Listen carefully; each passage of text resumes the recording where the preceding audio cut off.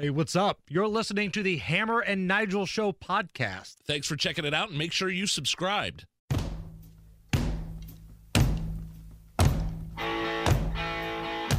You're listening to the Hammer and Nigel Show on 93 WIBC. My name is Nigel. Jason Hammer is here. Matt Bear from the WIBC Traffic Studio, live in our studio for Fridays with Matt. What is up? I want to say thank you to Chris Hammer, Jason Hammer's son, last-minute fill-in Wednesday, and then Gun Guy filled in for me yesterday. I woke up Wednesday morning with what I thought was a grapefruit-sized growth in my neck, underneath like a big ass tumor or like something. Just a throbbing, pulsating ball of infection that had.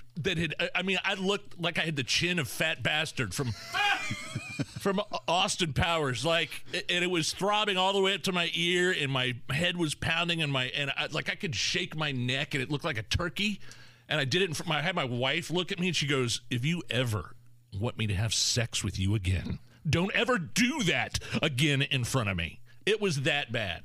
You sent me a picture of your neck, and like, you're not an attractive man to begin with. No, not at all. But this picture of you was disgusting. And so I got the antibiotics, steroids, and yesterday, everything started. I still got like a little walnut in there. It's like let's see, what are these? Lymphadenitis or something. The lymph nodes, yeah. Like elephantitis of the neck or something like that. Yeah. Vaginosis. But here, Matt, I've been trying to get people to feel my neck all day, just feel the... Nobody wants to touch your disease-filled neck. I got to say, when you said you found a lesion and you said it was in your neck, I was relieved. Here. Matt's going to touch it. Let me have your hand. Matt's going to touch it. Press real hard right there. Can you feel that? Now strangle him. Strangle him for power. Oh, feel that right there? I still can't feel it. I still can't feel it. Yeah, man. I don't know. The swelling's gone down. You go to the doctor for something like that, don't you? Yeah, I went yesterday. He wasn't in Wednesday. Okay. So I was waiting for Nigel to make the transition. Speaking of infected balls, here's Matt Bear. Hello. Well, what do you know? Ask it, he appears. So like every Friday, man, I want Matt Bear to come in here and just hang out with us, because Matt's the coolest dude in this building. He really is. He is. So we could talk a little bit about the road closures, and we can do all that kind of stuff. But I think people really want to know what's going on in the life of Matt Bear. Oh, man, it's good. Life is good to be me right now, and nothing special happens. I'm really kind of a boring person, but I tell you what, I've been doing these commercials in the morning, and they're about mental health and everything. And I've been asking myself, with everything that's going on around Indianapolis and the driving and everything, how's your mental health going right now? And it's pretty good, man.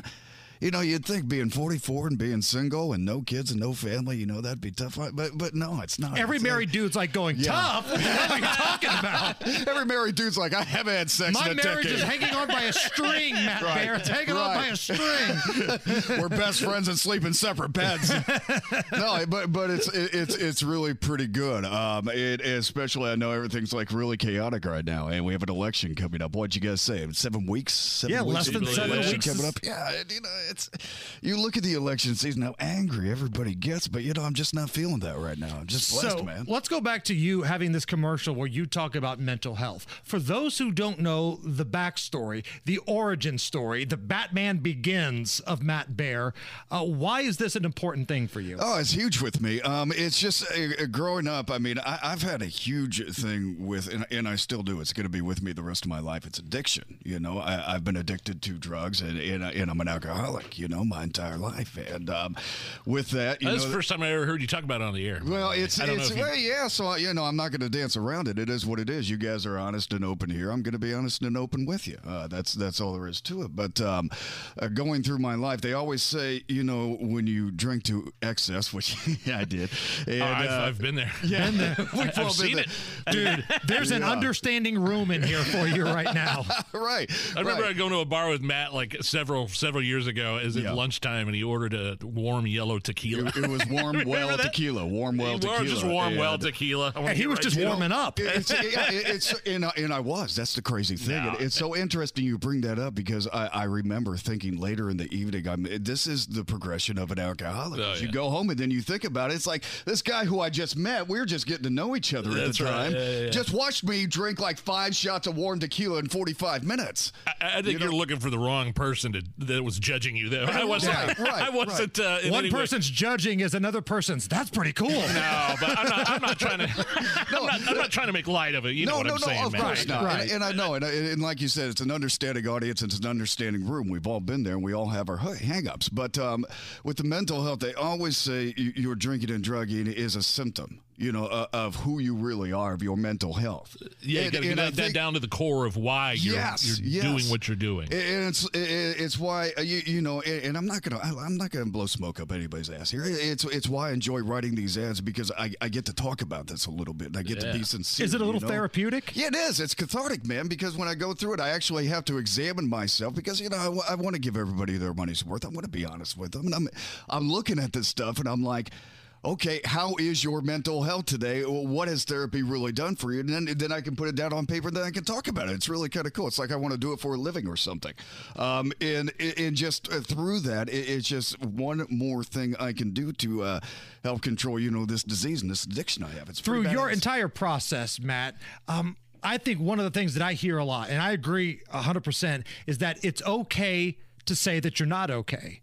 And, not everybody has a support system. I get that. But even if it's just a coworker, if it's somebody that can just talk to somebody a little bit, because you never know what somebody's going through. Right. And you're talking about empathy and being sympathetic. And it's one of those things as, dude, we have a room full of 4 dudes here. And one of the things that I've had a challenge of growing up in my life is not talking about how I feel. I just don't do it. I just never do it. So now that I'm doing it, it feels odd. It feels a little out of character. Isn't it nice to wake up without a hangover? Oh, it's terrific. Isn't it unbelievable? Well, in my case, there weren't hangovers anymore. It was just it was drunk sick all the time, and drunk and drug sick. I mean, I remember, I was the guy for 3 or 4 years who would brag about not drinking, because I was hooked on something else, and Sure. I was that guy. And when you would have withdrawal from that, I feel like, dogs were eating your legs. I kid you not. That was the feeling.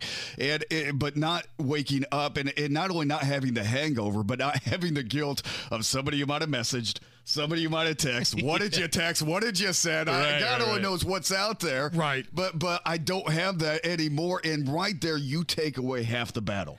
You take away half the problem. It's a beautiful thing, man. It's a good Matt, life. we got about a minute left here. You look amazing, though. Thank you. Because you went through a time where, during your dark period, you got a little doughy, weren't in the best physical condition. Yeah, that's now, all gone. You look like $1 million damn dollars, dude. Well, I appreciate that. It's I credit God. I credit this, the listening audience and, everybody at this radio station. It's about, somebody loving me when I didn't love myself. And I don't mean to go so deep with you guys here, but, I like it. that's what it's all about. I mean, I remember one of my trips to rehabilitation. They said, hey, by the way, your liver enzymes are high. And I'm like, of course, I'm an alcoholic. They're like, no, for here.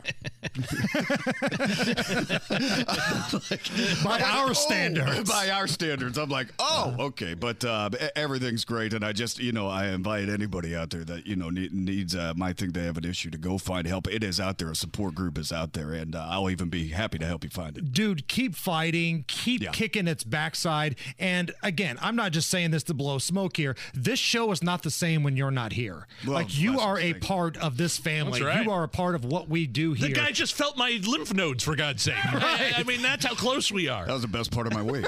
I haven't seen him touch you since the hernia incident of a year ago. Matt Baer, you're the best. All right, The Hammer and Nigel Show. Be sure to catch us every weekday, 3 to 7 on 93 WIBC, or subscribe and get it right to your phone.